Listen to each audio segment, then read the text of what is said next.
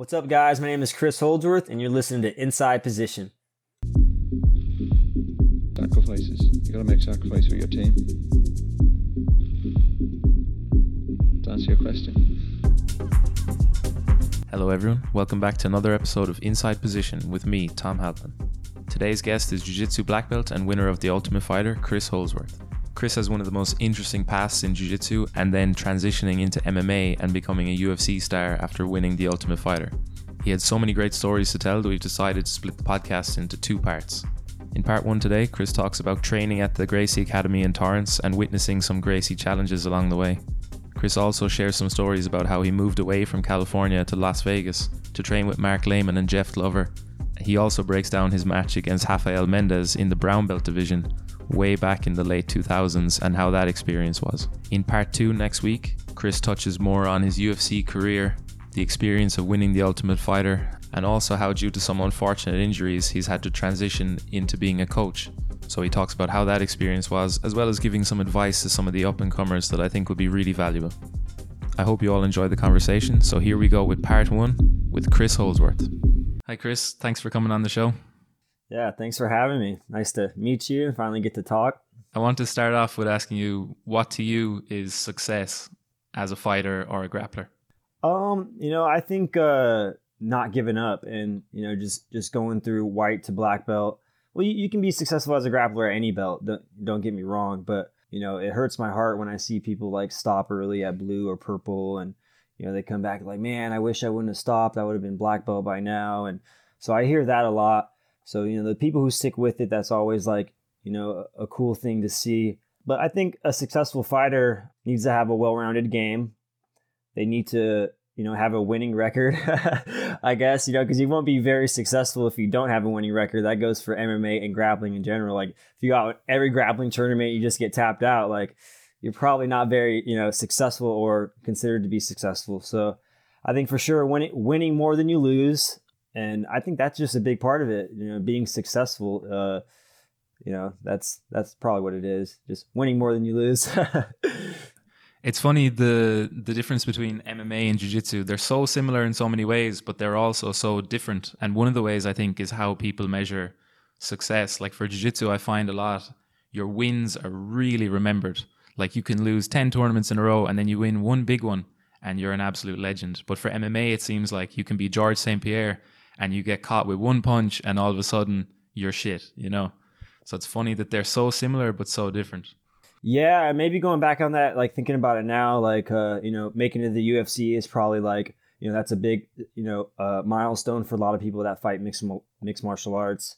And maybe, in jiu-jitsu, winning a big tournament, like, the ADCC trials or, some huge tournament, the EBI or whatever, Combat Worlds that you did. Like, I would say that's definitely, that should be in your head. Like, man, I'm becoming successful at this. I'm winning big tournaments. I'm beating good guys. So, winning big things is definitely, helps. But I remember a lot of my losses personally. Like the wins, of course, you remember, but I know for sure I remember all my losses and everybody who's beat me or tapped me or, coming up in the journey. So I try to like learn as much as I can from those losses and just keep getting better. Yeah, that's part of it, I guess. You always need to have that competitive nature to keep going forward in the right direction. But going back to when you started off training, I saw a cool picture the other day of you in the background with Elio Gracie teaching some technique back in the old Gracie Academy.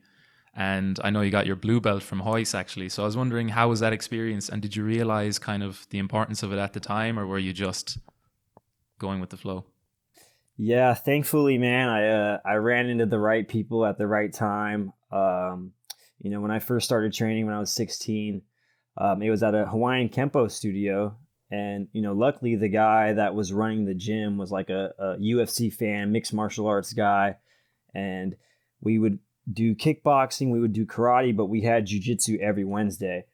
And Patrick King taught jiu-jitsu and he was a purple belt under Royce Gracie, but he was also like there during when Kaiki ran the Gracie Academy. I don't know if you know who Kaiki is. I've heard the name, yeah. Yeah, he's old school, and he ran a lot of the classes at one time before like Henner and Henon took over. Once they got a little bit older, they took over. and started teaching everything. But, you know, I just remember falling in love with jiu-jitsu. I was like, man, this is my thing. I was always like okay in sports, like football. I was always like the little guy. But when I like first tried jiu-jitsu, I remember the first class we did, like he taught us a Kimura.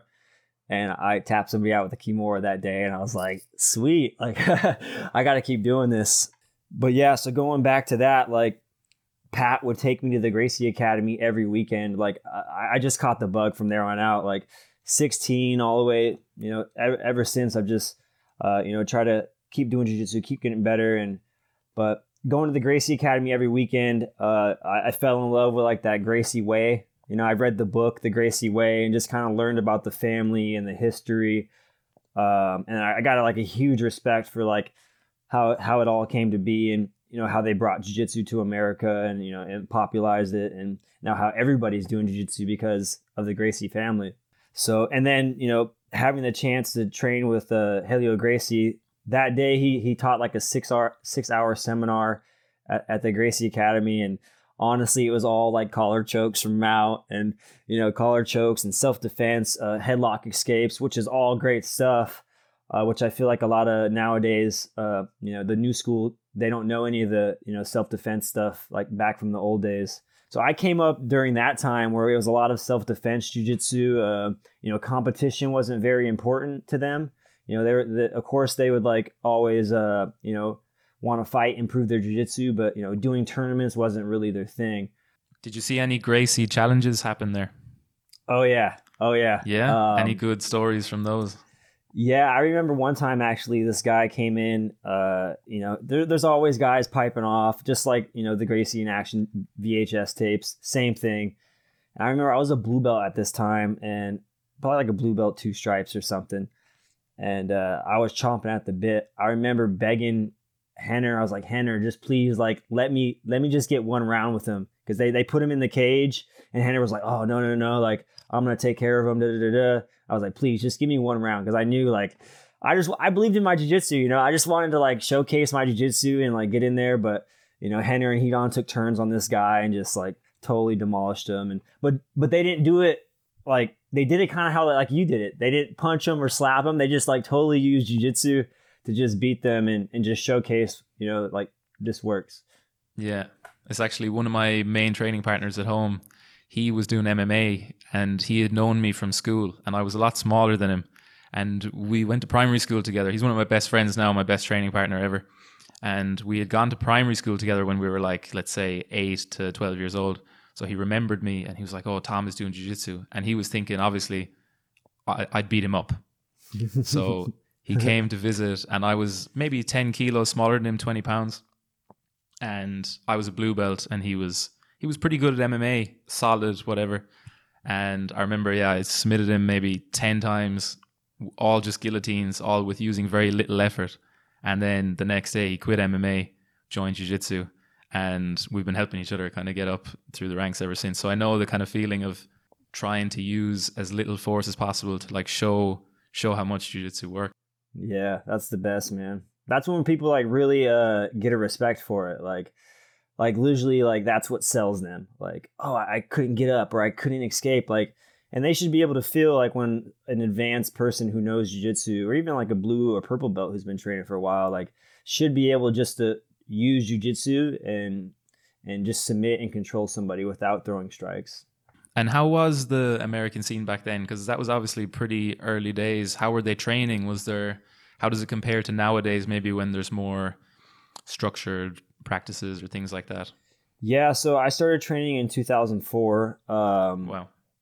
That was the days, like, I think the American scene was just coming, like, on the mat, OTM. I don't know if you know, OTM tapes, like the one-on-one submission series DVDs. Like, there was a ton of great stuff they put out, but Jeff Glover and Bill Cooper were like idols of mine. Like, that was like right around the time, like they were winning everything, and they were just like an hour up north for me.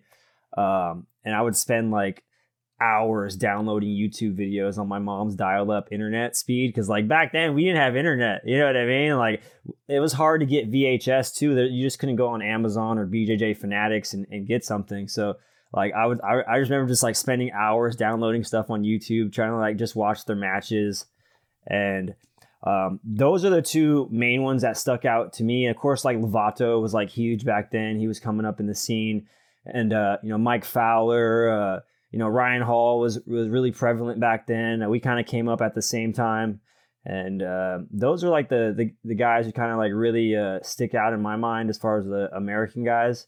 But yeah, so it was totally different. The way like Pat, my first instructor in the Gracie Academy, a lot of it was combatives kind of style, old traditional jiu-jitsu and not really competition based.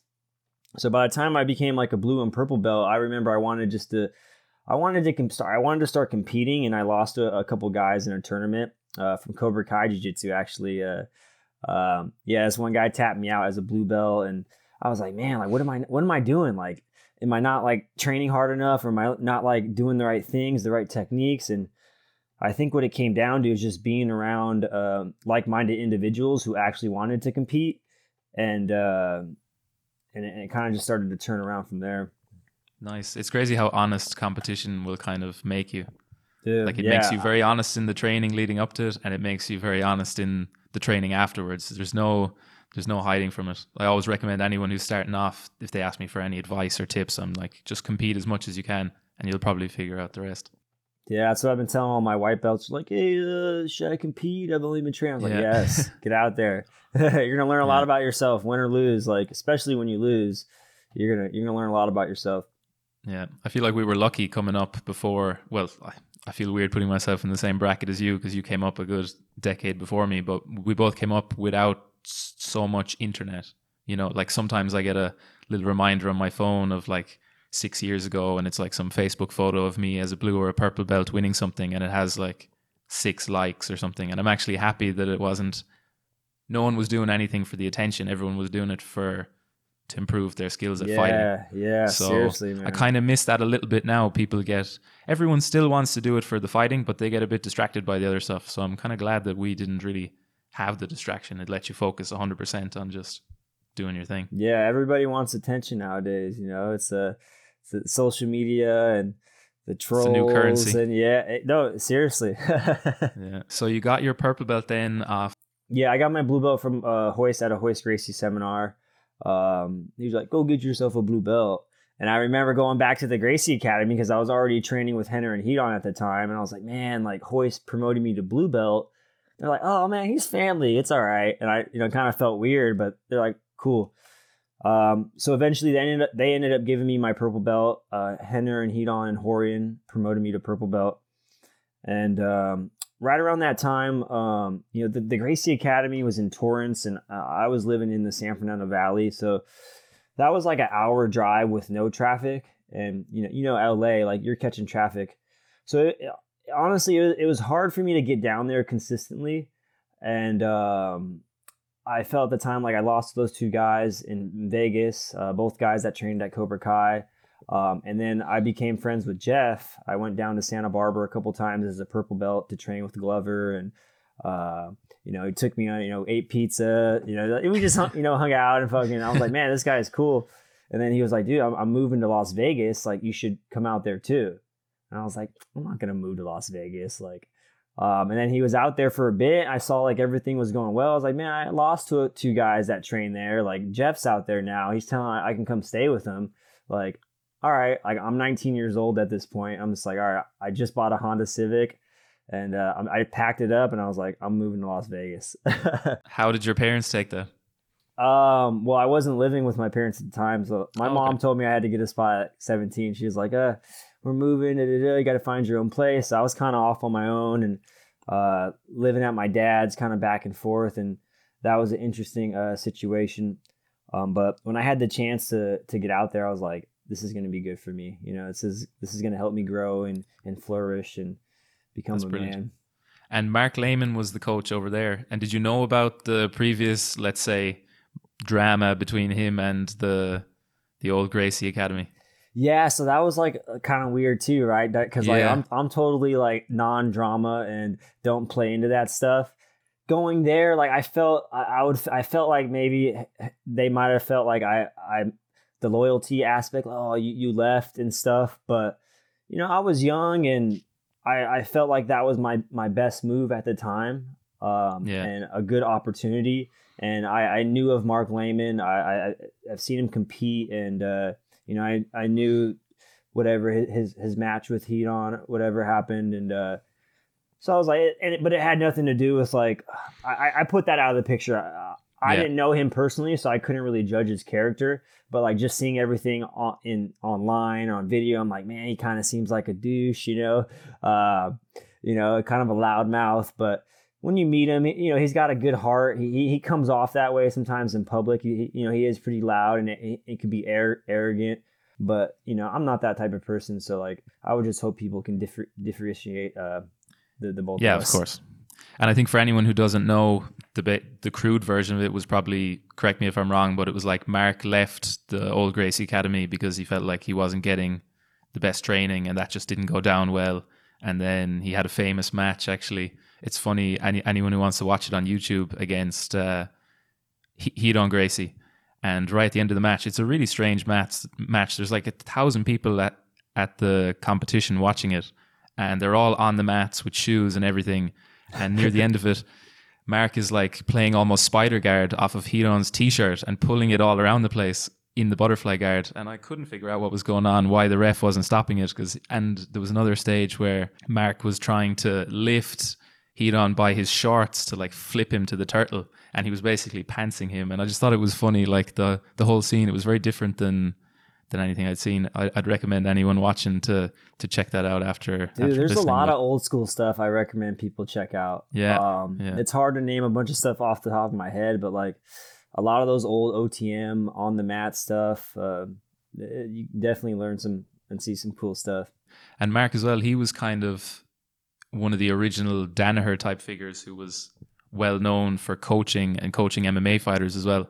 Was he doing anything different at the time to other coaches that kind of set him apart? Because his school there, Cobra Kai, was getting very good results at the time. And as you said, Jeff and other guys were there. Yeah, man, it was a really good room when I got there. There's a ton of good guys.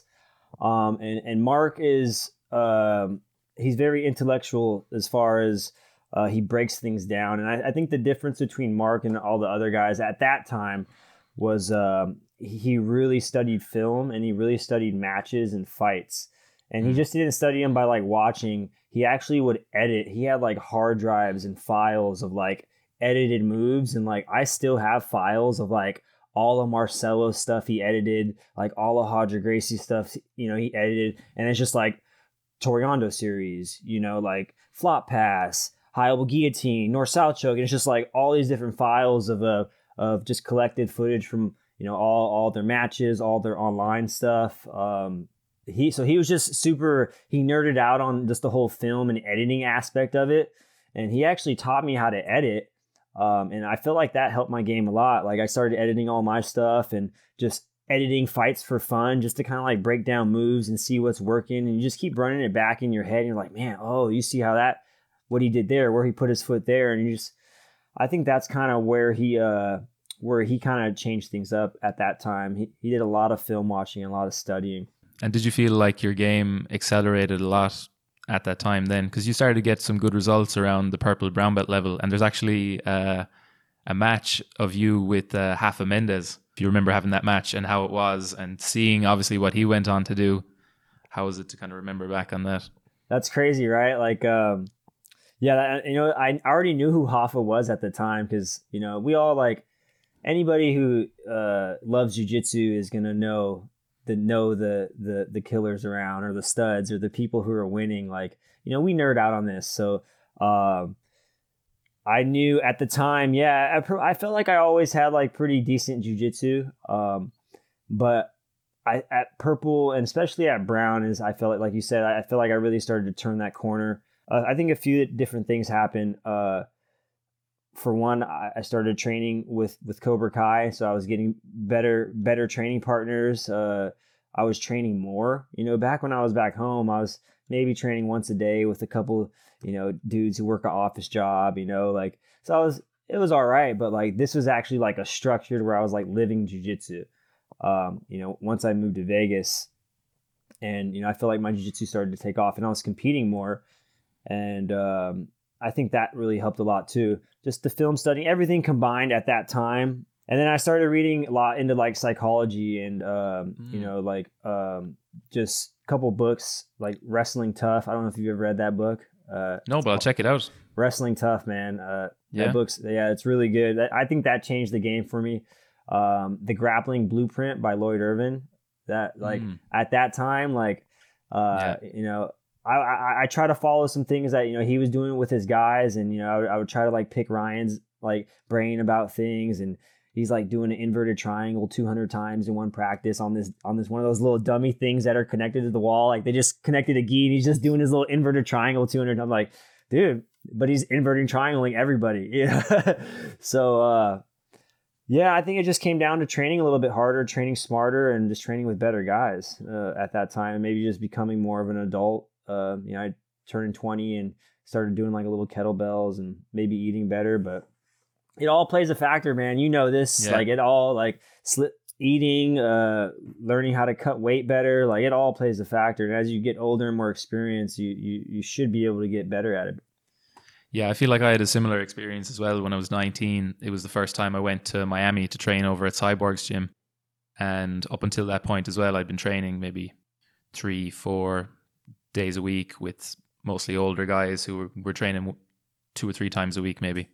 And then I went over there, trained twice every single day. I think once on Saturday and Sunday and twice every single day. I didn't miss one day of training in 3 months that I was there. And I came back like... People didn't know me when I came back. I think I gained 15 pounds. And I went from being a light featherweight to being overweight for featherweight. I was like a full belt level ahead. People were like, what the fuck were you doing over in Miami? I was like just eating, sleeping, training. I remember I used to come home from training in the afternoon and I had absolutely no money, but it was grand. My budget was like, what was my budget? $12 a day, I think. And so if I spent 25 one day, I had zero for the next day. So I used to come home, put some rice on the cooker, cook that, pour out the water, pour in a tin of like tomatoes, stir that up, and then 2 tins of tuna, stir it up, sit down on the couch, eating it. And I had no air conditioner in my room as well for the first half of the trip. So I'd be sitting down, eating my dinner, sweating all over myself. And then after dinner, I'd have to have a shower because I was just sweating too much. Yeah, man. Everybody thinks this is just all, all fun. But I think to actually get somewhere in combat, anything, kickboxing, jiu-jitsu, mixed martial arts, like you have to live and eat it and suffer. I can tell you ramen, Del Taco stories, like all I can afford was like these 30-cent tacos and I would have 3 of them, for dinner. But, I think all of us can share some hardships coming up in our journey. But going back to the Hoffa match, so I knew who him and his brother were, and I felt like I was like a pretty decent brown belt at the time. I was like winning a lot of the tournaments I did. And dude, our division was about to start. Like, and I checked everybody's names. I was like, all right, this is looking pretty promising. Like right at the last second, like Hoffa and his brother show up, and they're like, Penna, like they didn't speak a lick of English, like saying featherweight. I was like, oh shit, these two are my division, And first match, I got Hoffa, and dude, I didn't know what. Like now, I know what he did to me. Like watching that match, because that was the first time I actually saw that match when he posted it. Yeah, and dude. So he pulled guard and berimboloed me and came up and passed my guard. And I was like, what did he just do to me? Like, I had never seen the berimbolo before. And I remember, like, I was telling my training partners after that, I was like, he came up a certain way after that sweep where, like, I couldn't recover my leg. Like, there was, like, he already had it pinned. And, like, looking back at it, that's berimbolo coming up. The leg's already passed. And I just remember, like, I just pummeled up and I got like a single leg reversal on him and ended up on top. I forgot what else happened, but he beat me 5-2. And I was just pissed the rest of the day. I remember, like, I just fucking went home. I was like... And could you feel the level off him at the time? Like, did you feel like that guy is something special, or you just felt like Oh yeah, I already normal knew, enough? man. Like I said, I had already been following him. At like purple belt. I already heard about him, and like he was in Brazil at the time, and now he was finally able to come kind of like back and forth. I think to America and start competing. But yeah, like right away, right off the bat, like he hit me with that Berimbolo pass, and I was like, damn, this dude's slick. Um, yeah, and then like I knew right away, man. I was like, this dude's gonna do big things, and as you can see, he's won everything multiple times, and those guys are great instructors as well. Like I learned a ton just from like watching their Instagram, and even their students. They're all amazing, man. All those guys. It was around the time you got your black belt, was it, that you started getting into MMA? So brown belt, I started fighting amateur at brown belt, and honestly, I would always watched UFC when I first started. I was doing the kempo, I was doing the stand up, so it's not like I just started off as jiu-jitsu and went straight into MMA. Like I did and dabbled in the stand up stuff like in the beginning. Got my brown belt in kempo and did a little taekwondo, but once I went to Marks, MMA guys are always coming in. Tyson Griffin was coming in, Forrest Griffin, like a lot of the, since it was in Vegas, like a lot of Rico Rodriguez, a lot of guys were coming in at the time and doing their jiu-jitsu there, but they were MMA guys. So I would always like Mark, the lighter guys, Mark would always like sick me on him, like, hey, Holdsworth, like, get after him. Like he would give me like this little, I was like, oh damn, gotta try to put it on these guys. But so I was like, man, I'm do pretty well with some of these MMA guys. And then one of our teammates started traveling for these pancration tournaments, which was like you start on the feet, it's all body strikes to the feet, or you kicks to the body, punches to the body, and then takedowns, strikes to the body, and jiu-jitsu on the ground. So nothing to the face. Oh, okay. So I ended up doing that, and I was like, man, I actually like this pancration tournaments, and I won a couple of those at purple belt and brown belt. This organization, Tough Enough, was a pro organization in Las Vegas and ended up coming to our gym. They're like, hey, we're switching to an amateur only league. We're looking for fighters, and this was back in 2008 when I was a brown belt, and I was like, sign me up. And we had like a ton of guys from our team get on that actual card. And that was my first fight. And ended up having, after that, it was just like, it was kind of like that little fire guy. I was like, all right, maybe I should keep doing this. And had 6 fights with them, and, started more transition to MMA. And honestly, I feel like Layman's was always kind of like more MMA. He's always more no gi per se. We did gi every day, but he was more of like considered a no gi guy. And then when Shane Roller and the Team Takedown guys came to Cobra Kai, I was like pretty much Shane Roller's main training partner at the time. And that's when I really like started going straight into MMA. I was like, man, I'm doing this all the time. I'm having to train with these guys. Why not start getting paid? Like, because at that time you weren't getting paid for jiu-jitsu competitions, like at all. there wasn't anything, probably maybe ADCC. But like there wasn't anything that was like paying money like today is. So I was like, man, I need to start getting paid for this. If I'm gonna train every day, like let's start fighting and getting paid.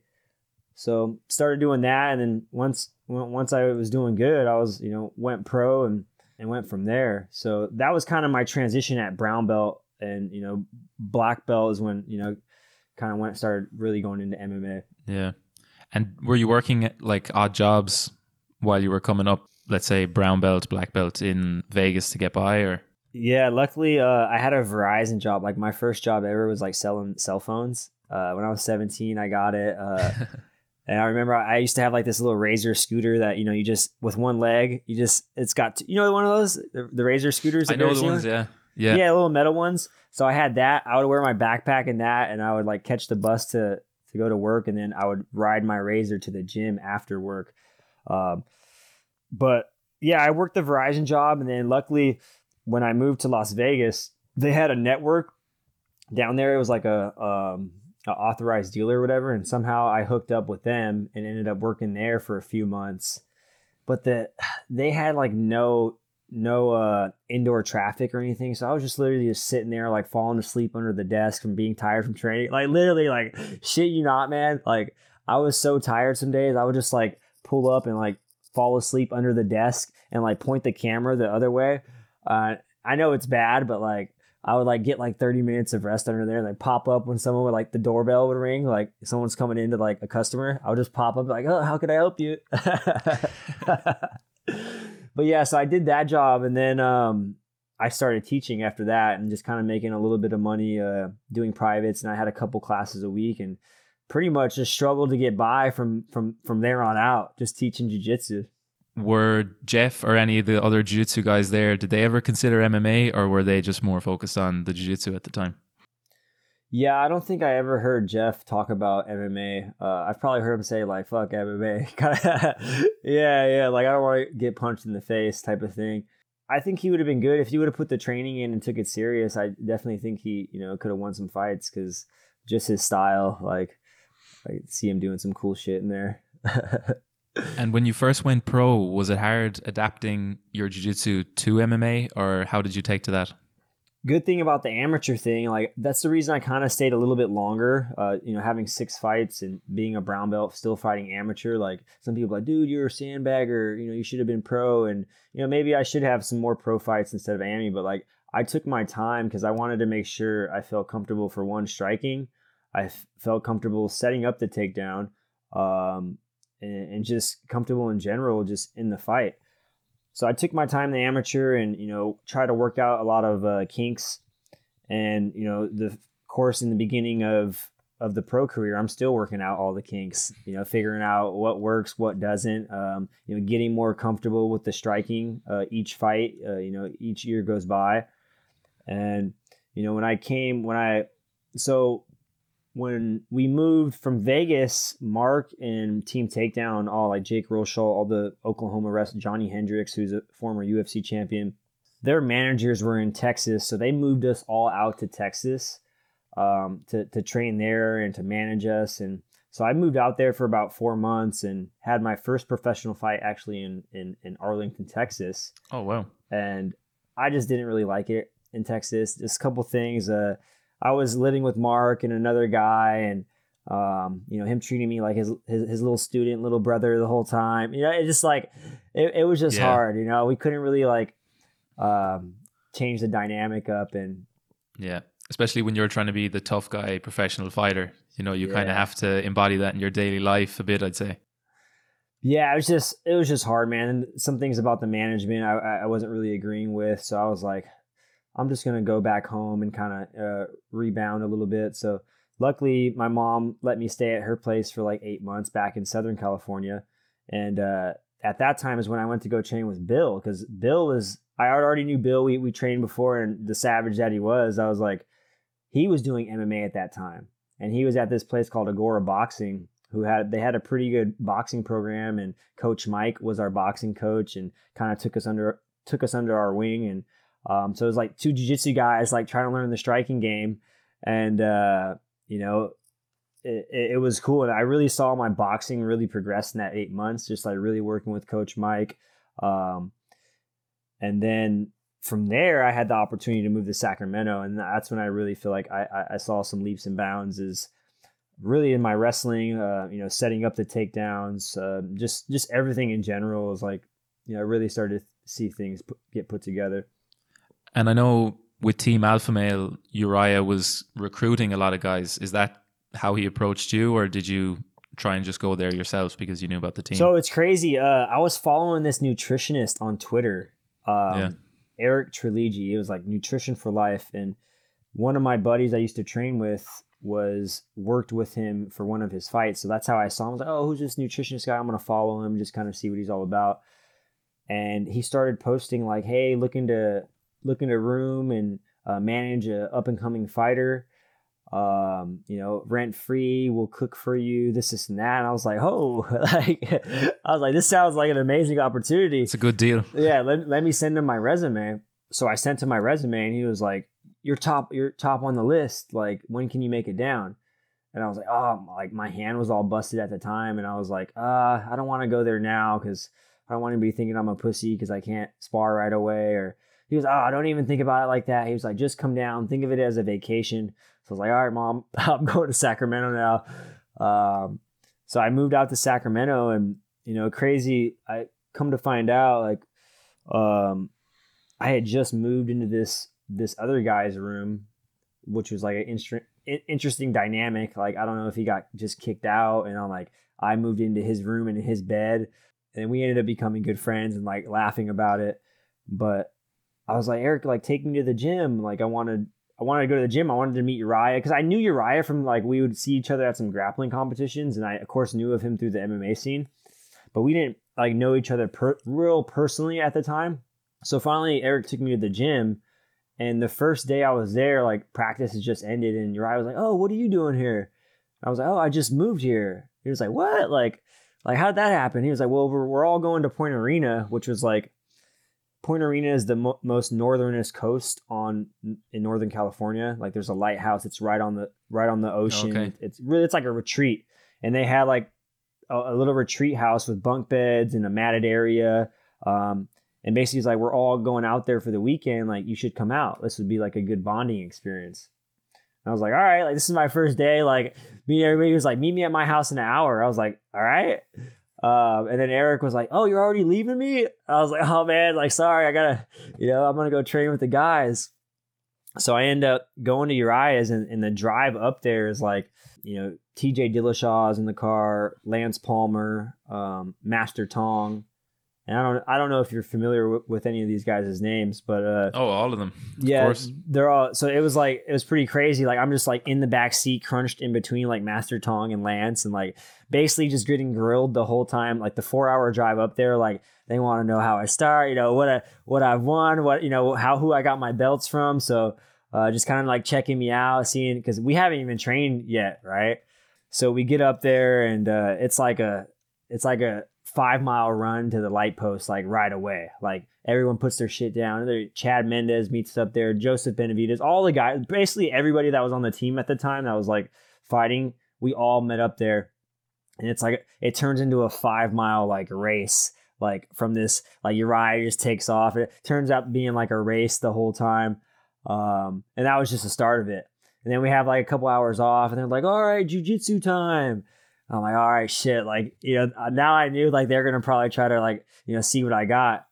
And I remember, like, Fabio, which was like, he still is, and he was like he's the jiu-jitsu guy at the time, he was putting me with everybody just right back to back. Like, they're not even rolling, like, all right, boom, TJ, Joe, Uriah, Lance, Chad. It's I probably went like 6 rounds straight with like all the good guys. And I was just remembering, like, damn, man, this is great training. And I think I got a little respect after that, after that training session.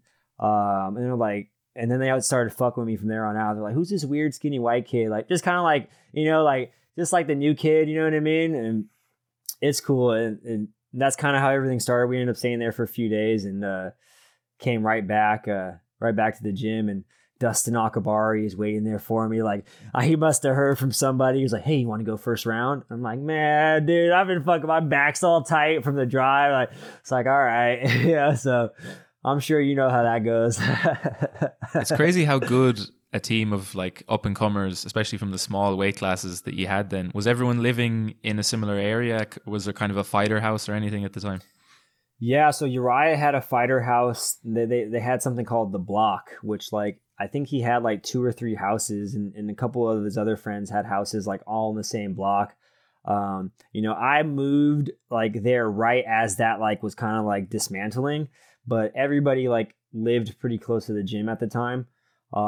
So everyone was at the gym, and it was a packed house full of really good guys at the time, and still is.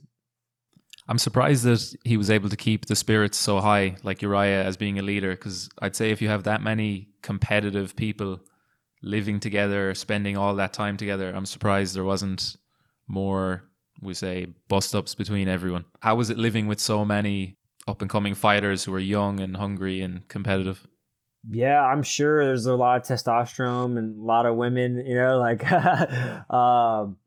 But yeah, I didn't really get to see that crazy dynamic because I came right right as that was ending. But I think the guys are all super chill and cool, and they weren't all living together all at the same time. It would be like maybe three in a house, and guys kind of separate from that. But I think if you're sparring and beating each other up every day, like it gets to the house, like you're probably not gonna have the energy to like. You just want to chill. Yeah, man. I get to the house, I'm like, I'm chilling, like, I'm not trying to, talk, have big combos, or I just want to relax. It was really interesting to see how Chris's progression developed in the mid-2000s, especially before Jiu-Jitsu was as mainstream as it is today. How he was able to transition almost seamlessly into MMA and the different random things that helped change his life in a sense. Stay tuned for next week's episode, which will be part 2 of this conversation, where we talk much more about Chris's MMA career. Chris shares some great insight and inspiration as well of how he's had to change his goals to adapt to some unfortunate life circumstances. As usual, if you enjoy the podcast, please give us a 5-star rating on Apple Podcasts or any of your other favorite podcast platforms. Share the podcast with your friends, and any feedback is much appreciated as well. Until next week, slán agus beannacht.